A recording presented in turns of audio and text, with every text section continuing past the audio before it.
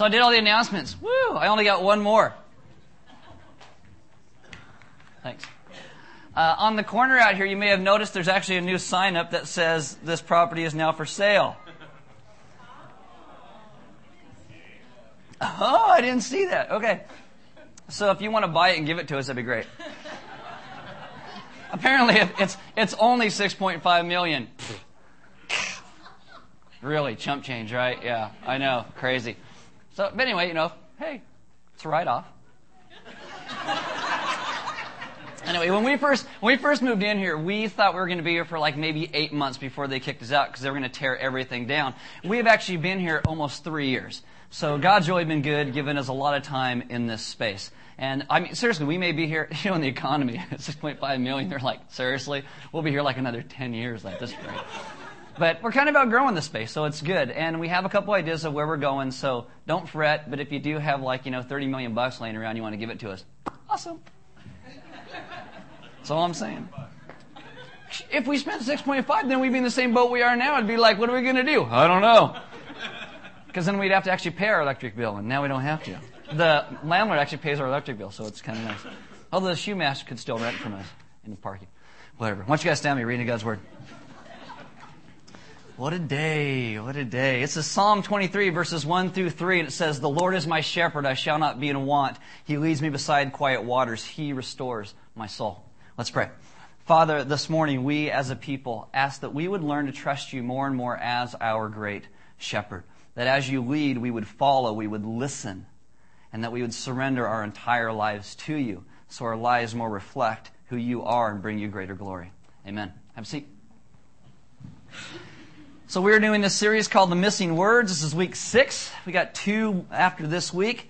The missing words. This is the way that rabbis used to teach in Jesus' day, and they actually still teach this way today at times, where they wouldn't say an entire statement or an entire verse of Scripture, and they would let you fill in the rest. This is a technique to get the students to do the hard work of figuring out some of the things that were being said, to know the full meaning of what they are saying. Now, when you were growing up, you guys hopefully all had a mom and a dad at some point somewhere. Maybe they didn't stay together, but you all had a mom and a dad, right? Okay, you ever had your mom or dad say no to you? Right? And then you keep pushing and pushing and pushing. And then their eyes cross and their face changes color and they give you like the death look that says you keep going, you will die. Right? So much is being said without being said. As a matter of fact, we're in staff meeting this week and Sean Jones was talking to me about something that I didn't realize he was doing. And I was just like, what? And I gave him this look, and he goes, "I have never seen that look from you before." And so, so much more gets said without actually being said. That's the kind of thing. Now, Jesus didn't use the look, but that idea sometimes when certain things get left unsaid, so much more is being said, the missing words. Now, today in the missing words, we're going to do something a little bit different because I usually give you like 25 minutes of history, and then I bring everything together with the missing words all in the end. Today, I'm going to reveal to you the missing words right at the top, and then I'm going to talk to you about our great shepherd. God being our good shepherd, and why sometimes our shepherd seems to be silent when he's said to intently care for his flock. One of the most fascinating things you see throughout the Scriptures is that Jesus points towards his own identity as the one who would fulfill all of the Scriptures. Some of his most powerful claims to be the Messiah were delivered in this subtle, missing word kind of way. I've showed you this over the last 6 weeks so far. Now, one of the most popular images that people have today of Jesus is the Good Shepherd. Here's a picture. I like this one because it's kind of all Jesus all bad, like, I want to kick something. Right? He's watching. Here's another one. Right? This is the more standard version. These are all of these pictures of Jesus, these paintings, these poems as the Good Shepherd. Open your Bibles to John chapter 10. John chapter 10. All of these images that we see through poems and paintings and stained glass all come from words of Jesus about himself. In John chapter 10, verse 14, this is where Jesus makes one of the Good Shepherd statements. John chapter 10, verse 14, Jesus says, "I am the Good Shepherd. I know my sheep, and my sheep know me, just as the Father knows me, and I know the Father, and I lay down my life for the sheep." Now, this comes in John 10. John 10 comes right after John 9, because that's how numbers work. And in John chapter 9, there's a guy. Jesus heals him. And this guy believes and starts following Jesus, and because he does, he gets kicked out of his synagogue, he gets called a lot of names, he is disfellowshipped from the people he knows. And then Jesus shows up and defends this guy. He comes as a shepherd to defend his sheep, and then he gets into chapter 10 and he says, I am the good shepherd. And he talks about how his sheep will hear his voice. But what would a Jewish audience hear when they heard, I am the good shepherd? Open to Psalm chapter 23 that we started with. When Jesus calls himself the good shepherd, they would automatically think back to one of Israel's most beloved psalms. You probably only hear it at a funeral. But it's actually a psalm about life and hope and God coming to redeem and rescue his people. In Psalm chapter 23, verse 1, it says, the Lord is my shepherd, I shall not want. Now, King David writes this about God, the creator of the universe, Yahweh. And David, being a shepherd himself, has had to fight off bears and lions away from his flock. So he understands that with God as a shepherd, things are fine. There's no reason to fret. The Lord is my shepherd, I shall not want. Verse 2, he makes me lie in green pastures. This is what separates shepherds from farmers. Shepherds lead their sheep, take them to places where they can eat, where they can sustain, where they can actually live. A farmer would bring food to his animals, where a shepherd would lead them. Verse 2, he leads me beside quiet waters. These are the words menuha me'im. It is quiet, serene, still waters. Shepherds have said throughout the ages that sheep are stupid.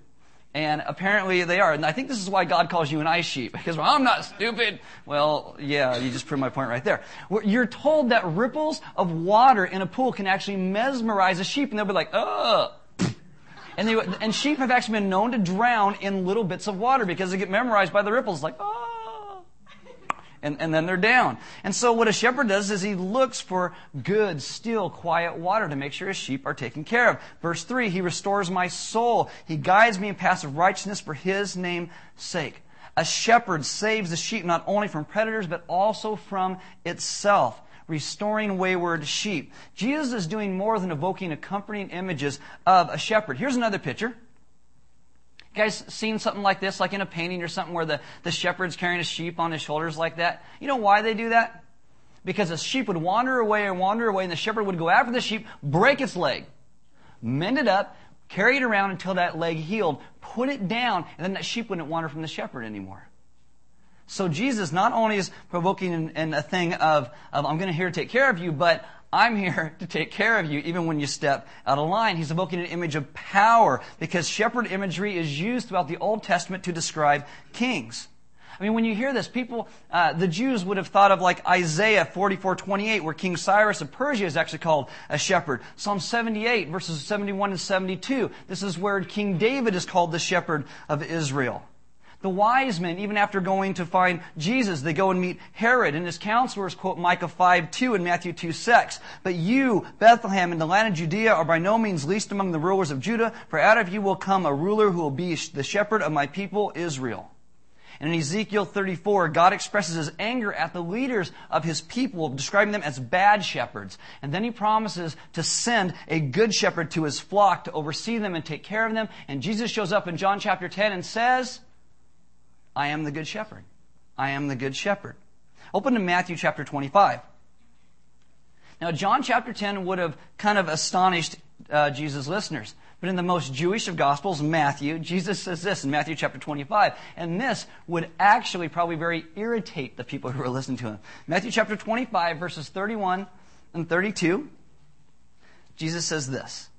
When the Son of Man, and this is a title we'll actually talk about next week a bit, when the Son of Man comes in glory and all the angels with him, he will sit on his throne in heavenly glory. All the nations will be gathered before him, and he will separate the people one from another as a shepherd separates the sheep from the goats. Now, when the people hearing this, what they would have thought back to is again Ezekiel chapter 34, verse 17. And this is God. He says, as for you, my flock, this is what the sovereign Lord says. I will judge between one sheep and another, between rams and goats. And by Jesus using this metaphor of a shepherd sorting his sheep, he's linking himself to God who separates and sorts all people. He's linking himself with the shepherd of Israel who is God. His listeners would have been shocked, they would have been scandalized, and this is one of the reasons why they killed Jesus, because he continued to claim to be God. Now today, we come and take these words for granted. Jesus says, I am your king, I am your shepherd, don't worry about what happens, I'll carry you when you need it, and I may even have to break you at times. But I am your God, and you can trust me. What I want to do this morning is step back a little bit, though, and connect this for you today. Because I think we all pass through some very tough times in our lives, and Scripture teaches that we are like sheep, and we have a shepherd. We have a shepherd. But what do you do when you feel like your shepherd is silent? When you feel like God doesn't answer you? When God has abandoned you? And I've looked for a way to talk to you about this for a while, and I thought it would fit very well within the confines of this message. I run into so many people who believe in Jesus, and then I run into so many others who don't, and some of the reasons they say they don't is because they feel alone, they feel let down. And it's not very strange to me that people would feel this way, because everything around us pushes you not to believe in God, to doubt Scripture, especially what He calls His people to. You watch TV. You can't find a normally married couple anywhere on TV. Normally married couple anywhere on TV. And if this is all that you fill your brain with, is what our society constantly teaches you, of course you will think following your shepherd, listening to God, hearing His voice, living the life He calls us to is impossible. So what I want to do this morning is I want to play devil's advocate for a bit about the silence of our shepherd. And hopefully in the end show you that He has good reasons when He is silent and that He actually is the good shepherd. Now, the medieval church, they used to hire a lawyer in the case of anyone who was proposed for sainthood. And this lawyer was called the devil's advocate. His purpose was always to give decisions integrity, because honest doubt is sometimes the devil's advocate that honest faith requires. Now, believe it or not, believers and unbelievers, we inhabit the same world. Really, yes, we do. We simply see things differently. We see the same circumstances. We see the same sunsets. We agonize over the same unfed children in the world. And most believers I know do not claim to have seen visions. They don't hear voices. They don't experience the kind of miracles that could prove God in some scientific, demonstrable way. Believers, we are troubled by the same evil and pain in the world and suffering, and even the suffering in our own lives. Yet we choose to believe. God has sought us and saved us, and our entire existence is placed upon this God that we cannot see and cannot touch, and we can hear when we listen to His Spirit, but many times we cannot demonstrably prove. Others come along and they want to bet their entire existence on the notion that God does not exist. And so this morning, as we go through this talking about the Good Shepherd, I'm going to give you honestly the three main struggles I have with explaining the gospel. And they fall into three categories. And these are questions that people have asked me recently. And so I'm like, this would be good to kind of talk about with you guys about. The first one is this: the lack of evidence. Lack of evidence. More proof. People want more proof. I wish sometimes there could be the same kind of proof for the existence of God that there is for the existence of Italy or chickenpox. Unfortunately, we treat God a lot of times like we treat the national debt. Oh, it's kind of there somewhere, but it doesn't really affect me, so I don't really care. Trust me, it's going to affect you real soon. Just letting you know. If God is there, why doesn't He make more noise? If believing in God is such a big deal to Him, why doesn't He make Himself more obvious? Why doesn't He just part the clouds and write His name in the sky? God, Yahweh, Jesus, whatever. Why doesn't He give us more compelling proof? Bertrand Russell is considered one of the world's most famous atheists. When he was 90 years old, he had a famous encounter with a woman at a party. And the woman says this to him: "Mr. Russell, you are not only the world's most famous atheist, you are maybe the world's oldest atheist. You will die soon. What will you do if after you die it turns out that God exists? What will you do when you come face to face with this God whom you defied your whole life long?" And Bertrand Russell says, "I would point my finger at this God and say, 'You, sir, gave us insufficient evidence.'" Now, I think if he does this to him before God, I don't think he's going to have the wherewithal to do that. Oh, dang it.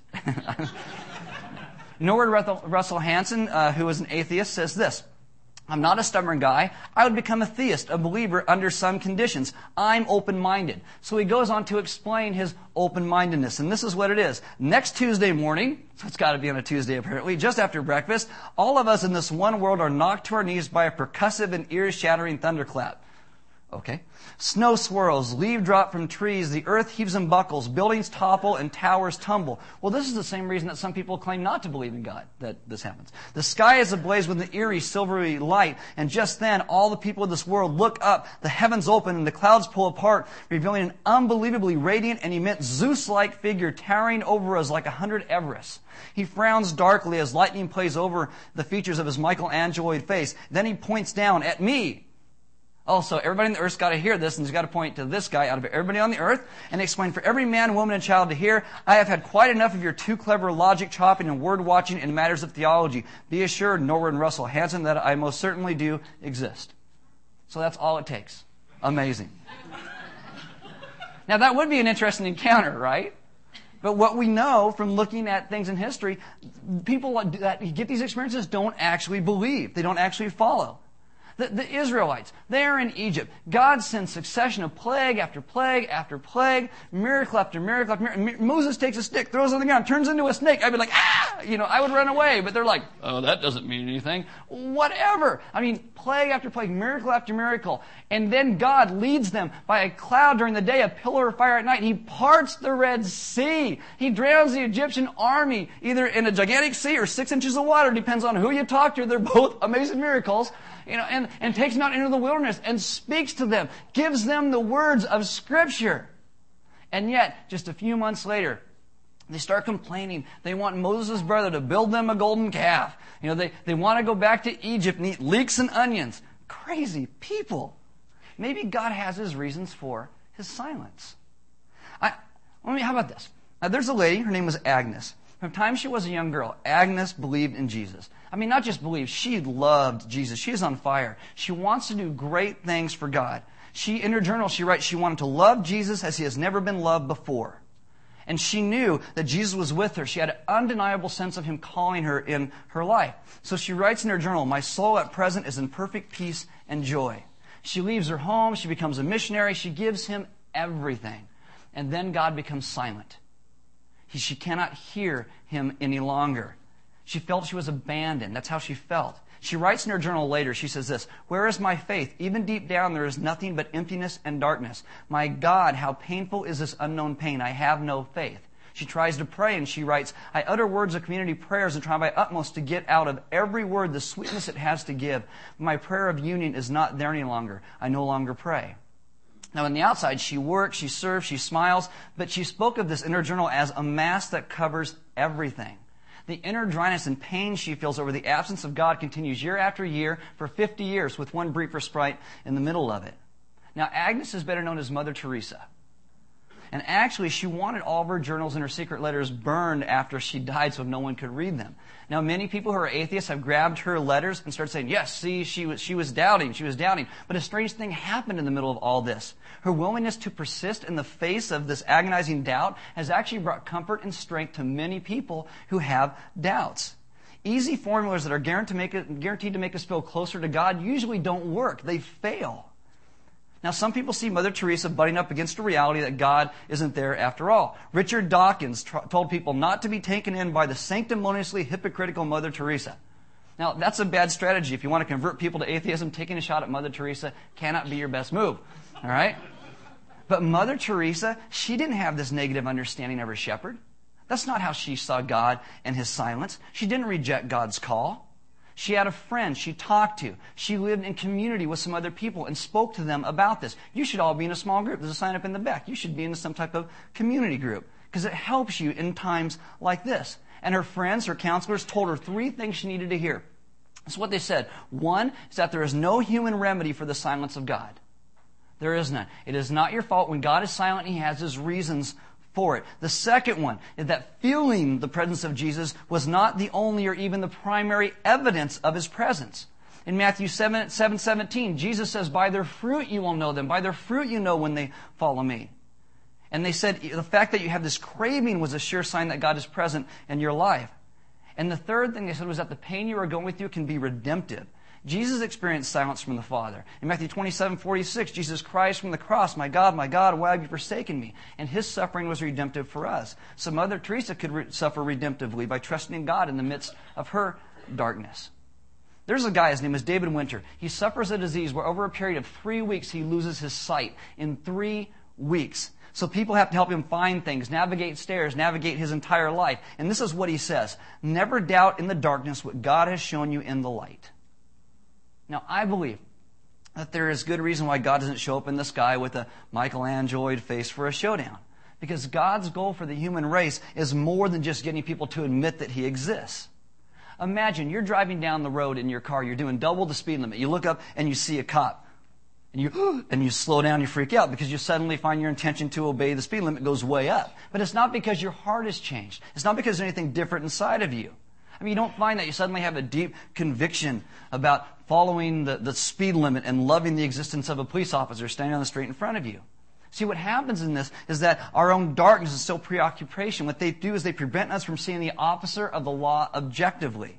We're projecting our fears, our desires, our selfishness all onto him. Oh, he just wants to meet a quota, so he's going to pull me over. Oh, there's a lot of other people robbing houses out right now, and yet he's trying to pull me over. What's up with that guy? All these things filter the way that we see this human being. Now, when it comes to seeing God, you got to multiply this 1,000 times over. In Exodus 33, verse 20, it says, no one can see God's face and live. Now, what does it mean no one can see God's face? I think it means a lot of things. But I actually think one of them is that we cannot see God as He is, that we are incapable of this on our own. We project all of our fallenness onto God. Open your Bibles to the book of James, New Testament, towards the back.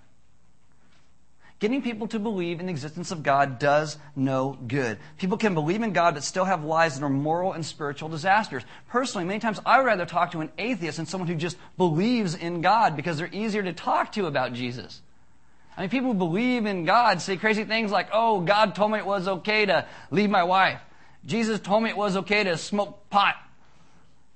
Jesus told me it was okay to sleep with my girlfriend. I'm like, really? How come Jesus never tells people, hey, it's okay to love people more? You know, Jesus told me I could totally screw up and to be okay. It's crazy stuff. James 2:19 says this, you believe that there is one God. Good. That's literally like, good for you. Okay, you believe there's one God. Good. Even the demons believe that and shudder. Now, do the demons believe that this one God is good and just and fair and loving? Do these demons believe the same thing about the Father that Jesus believed about His Father? Not at all. Because if they did, they never would have rebelled.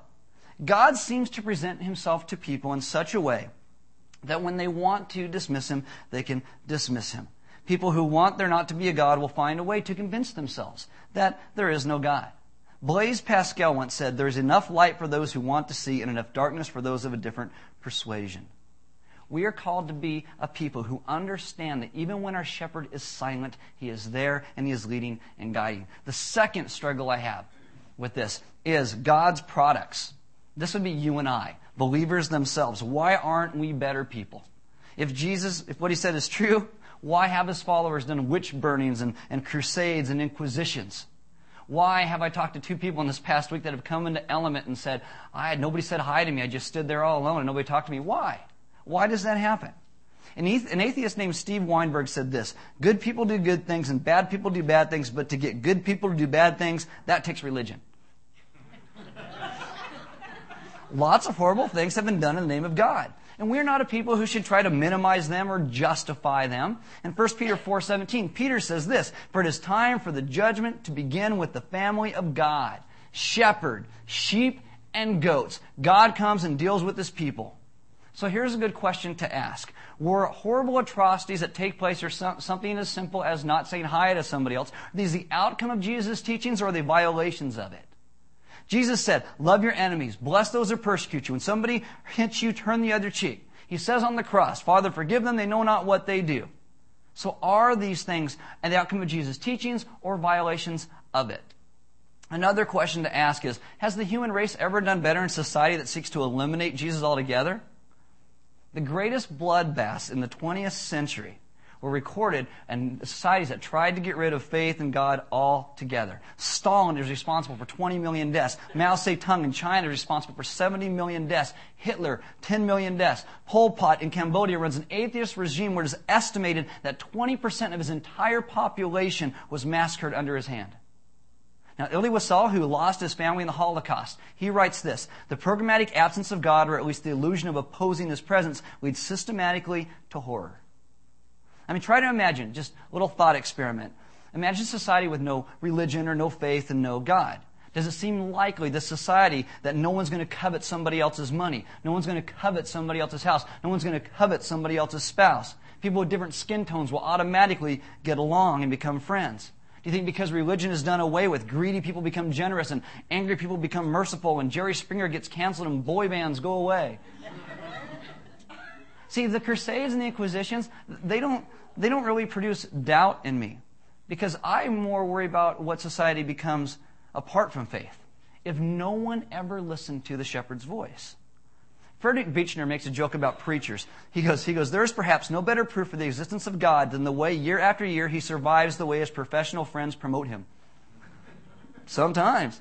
We'd be worse off on our own. Now, Everin Wash, she's a Catholic, and she was asked, how can you call yourself a Catholic and be so badly behaved, so mean, such a jerk, so spiteful? And she responds, just imagine me if I weren't a Catholic. Now, I know we all have these explanations, like only God sees the heart. Jesus prefers to hanging out with sinners than to hanging out with saints. Not everyone who calls Jesus Lord is really a follower. But if you look on the other side of this, alternative ideologies from Marxism to psychoanalysts hasn't set the world on fire. Freud even says this, psychoanalysts has not made the analysts themselves better, nobler, or of stronger character remains a disappointment for me. Perhaps I was wrong to expect it. Of course you're wrong to expect it, because anytime we look at ourselves, we just go downhill fast. The picture of a shepherd that Jesus gives is one who seeks his sheep. He brings tough times so they stick close to the shepherd. That's what he calls us to, because change is expected in his people. And the third problem I have is the problem of pain. And this is usually the biggest question that I get from people, the problem of pain. Why is there suffering? Why doesn't God put an end to it? Why are there natural disasters and car crashes and fires and diseases and heart attacks and cancers and Alzheimer's and Britney Spears making a new album? Why? Why did all that stuff happen? Now, Steve Weinberg, the atheist, says this, the God of birds and trees would also have to be the God of birth defects and cancer. Well, this is true. This is true. But do you know that most religions, evil and suffering is not a problem at all? Not at all. In Hinduism, suffering is a result of bad karma from a previous life. So you better get it right this time. But unfortunately, we all sin, and it's just going to get worse and worse and worse and worse. And pretty soon you end up as like a frog or a cow or, whatever you end up as. In Buddhism, they don't have a problem with it because in Buddhism they teach that all life is pain. All life is suffering. You talk to a Buddhist in America, it's like, oh no, we're the religion. No. Buddha's whole idea was that all life is pain, and there is no self. And once you understand that you have no self, there's no reason to avoid pain. Not having a self also come in handy when the IRS wants to audit you, but, that's the whole deal. Nicholas Wolsterstorff, he's the guy who writes a book called Lament for His Son. When his son was 25 years old, his son's climbing a mountain and he ends up dying in the excursion. And so he goes through a lot of pain about the loss of his son. And what he says is he comes to this place where he realizes that God is suffering over his suffering. He says, I had not realized that if God loves the world, then God suffers. I had thoughtlessly supposed God loved without suffering. I knew that divine love was the key, but I had not realized that divine love, that is the key, is a suffering love. Jesus introduces us to a suffering God who suffers with his people because he loves us, because he's a shepherd who weeps over his sheep and longs to bring them home, not because he is powerless to act, but because he gives his sheep an awful lot of freedom. You in your life may have had times where you wonder about the silence of your shepherd. And it's a good thing to wonder about because when your shepherd is silent, it's a strange silence. In atheism, it's not a strange silence because it's all that there is. There's nothing else. No answer to anything, no meaning, nothing, just silence. And we as a people may not like the silence. We may not have chosen to have unanswered questions. But we must choose how we understand the silence. Do we trust? Do we believe our shepherd is guiding us even when he seems silent? I mean, you can be an atheist and say, well, this is all that there is. It's all going to come to nothing, that's all. Or it can be like Nicholas Wolsterstorff, who says this, you are a uniquely designed creation of a thoroughly good and unspeakably creative God. You are made in his image with the capacity to reason, choose, and love that sets you above all other life forms. You will not only survive death, but you yourself were made to bear an eternal weight of glory you cannot now fathom, and you will one day know. And this is because you have a great shepherd. And his name is Jesus, and he leads you home. He is the good shepherd. Now, I read the story recently, and I'll end with this. There's a woman named Cheryl. She has muscular dystrophy. She goes into a salon to get her nails manicured. As the beautician begins to work, they begin to talk about a whole bunch of different things, a bunch of conversations. Eventually, they talk about God. And the beautician says, I don't believe in God. And Cheryl says, why do you say that? She goes, well, you have to just go out on the street and realize God doesn't exist. If God exists, there would be so many sick people. Would there be abandoned children? If God existed, there'd neither be suffering nor pain. I can't imagine a loving God who would allow these things. Now, Cheryl, because of her MS, she can't really talk that quickly, and so she just kind of let it go. She didn't want to have an argument. The beautician finishes her job. Cheryl leaves the shop. Just after she leaves the shop, she walks outside, and she sees a woman on the street. Long, stringy, dirty, nasty hair, filthy. She smells bad. She's unkempt. And Cheryl gets an idea. She turns around, walks back in the shop, and says to the beautician, you know what? Beauticians don't exist. And she goes, what? How can you say that? I just worked on you. I exist. And Cheryl goes, no, beauticians don't exist. If they did, there'd be no people with dirty, unkempt hair that smell really bad sitting right outside your place. She goes, but beauticians do exist. That woman just hasn't come in here and seen me. And she goes, exactly. Exactly. See, the problem with doubt is what doubt does when it gets toxic. It's what it does to us. It keeps us from listening to our shepherd, from learning from our shepherd, from surrendering to our great God who has sought us and loved us and redeemed us. See, there is a shepherd, and he longs to lead you home, and he longs to offer you purpose, even when you cannot hear it or see it. He loves you more than you know. His name is Jesus. He dies and rises from the dead so you can have a relationship with the Father again. And he says, I am the good shepherd, and I will restore your soul. Trust me, even when I seem silent, even when your life seems tough, because I will lead you home. You must trust him.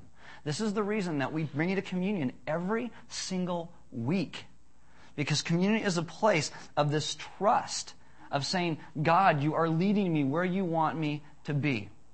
And I'm going to place everything in my life in your hands because you have sought me and you have saved me.